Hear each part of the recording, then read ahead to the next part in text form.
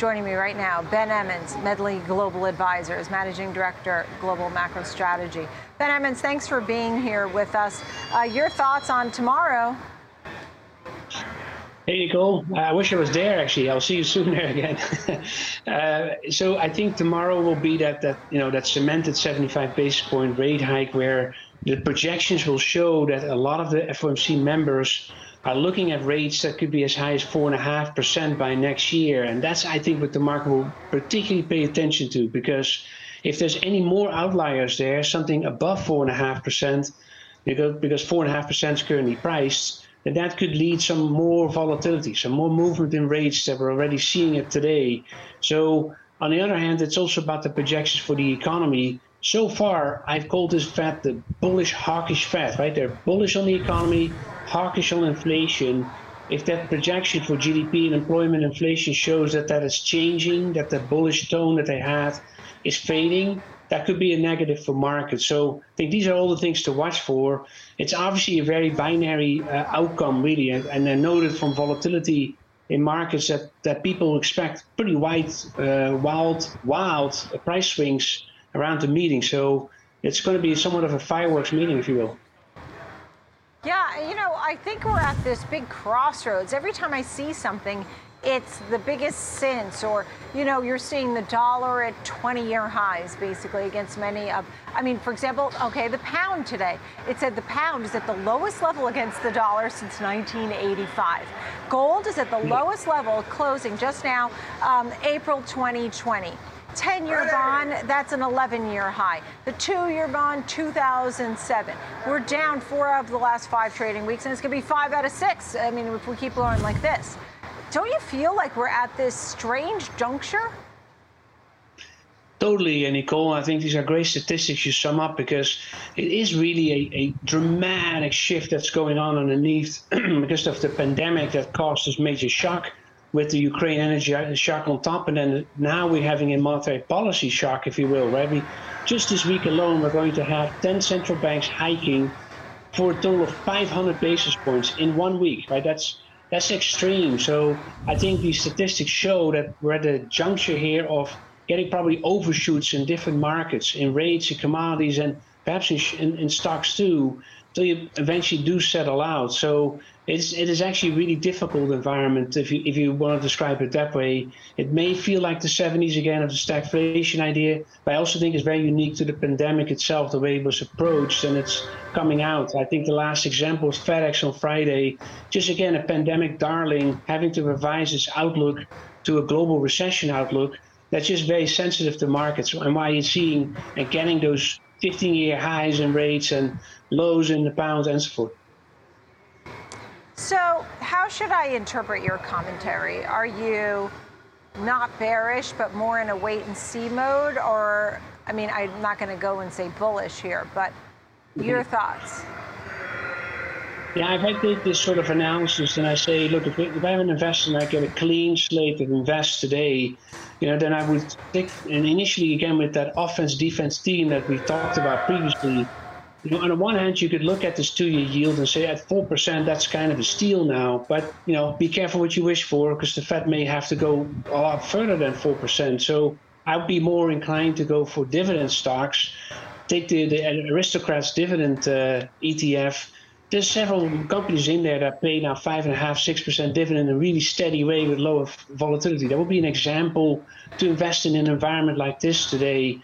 On the other hand, there is maybe a global recession happening, or could happen, but the reopening happens too. And I've been big on that theme for a while now. In Asia, for example, there's now actually really momentum still building.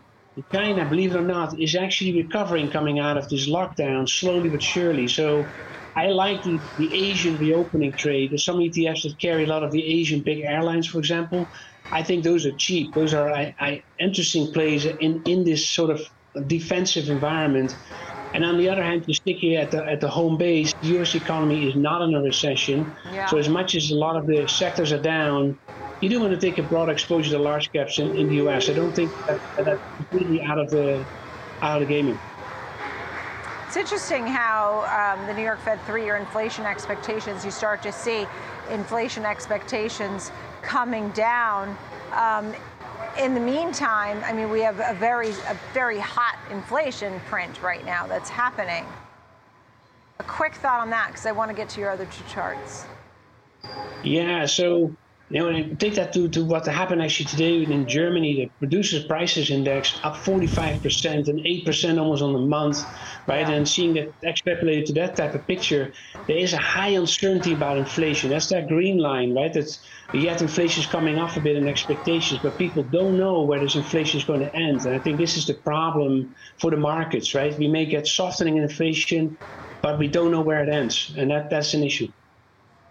Yeah, and as people are feeling nervous in the meantime, you also have about the money supply, right? We've had a situation that was very different last year than this year. Tell me a little bit about that and the relationship to rate expectations. Yeah, a bit of funky title there because I thought of the movie Honey, I Shrunk the Kids. So I thought Honey, I Shrunk the Money Supply. Really, the idea is there that you are shrinking the money supply to a level where it's going to impact credit in the economy. So what's going on is that there's some changes in deposits in banks and direct transfers. There's some changes in borrowing at the Fed in the discount window, and that's pulling the reserves out of the system slowly but surely. So we're now down about 900 billion in reserves from the peak in January. That's not insignificant.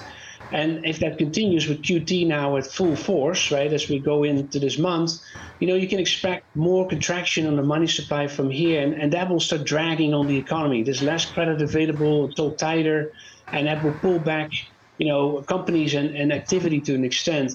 Again, all what the Fed quote unquote wants, I think to a certain point though, I don't think they want to see what happened in March of 2020, where you had the sharp contraction of credit, same as in 2008. Yeah. So there's always going to be that Fed credit put, I think, instead of the stock put. The credit put will always be there, but they want credit to contract. That's what you're seeing in M2 right now, the money supply.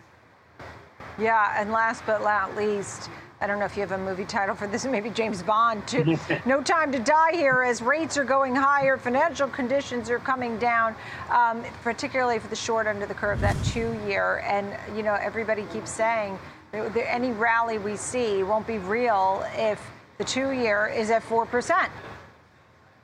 Yeah, I totally agree with that, because even at 4%, it's maybe not the end.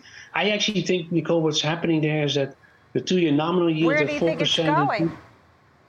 Yeah, I think that the 2-year nominal yield, 4%, is not the end destination. It could go closer more to 5%, but this 2-year real yield more at 2.5%, eventually have a market pricing in that the Fed could reach its target in the next 2 years. So that's a lot of moves still ahead of us, right? So there's just more to go there because, as that other chart showed, the inflation picture is so uncertain. The energy shock is so enormous. Just seeing from the data out of Germany overnight, we cannot be certain that inflation will just be decelerating month by month from here. So I think higher 2-year nominal rates, Nicole, closer more maybe to 5%.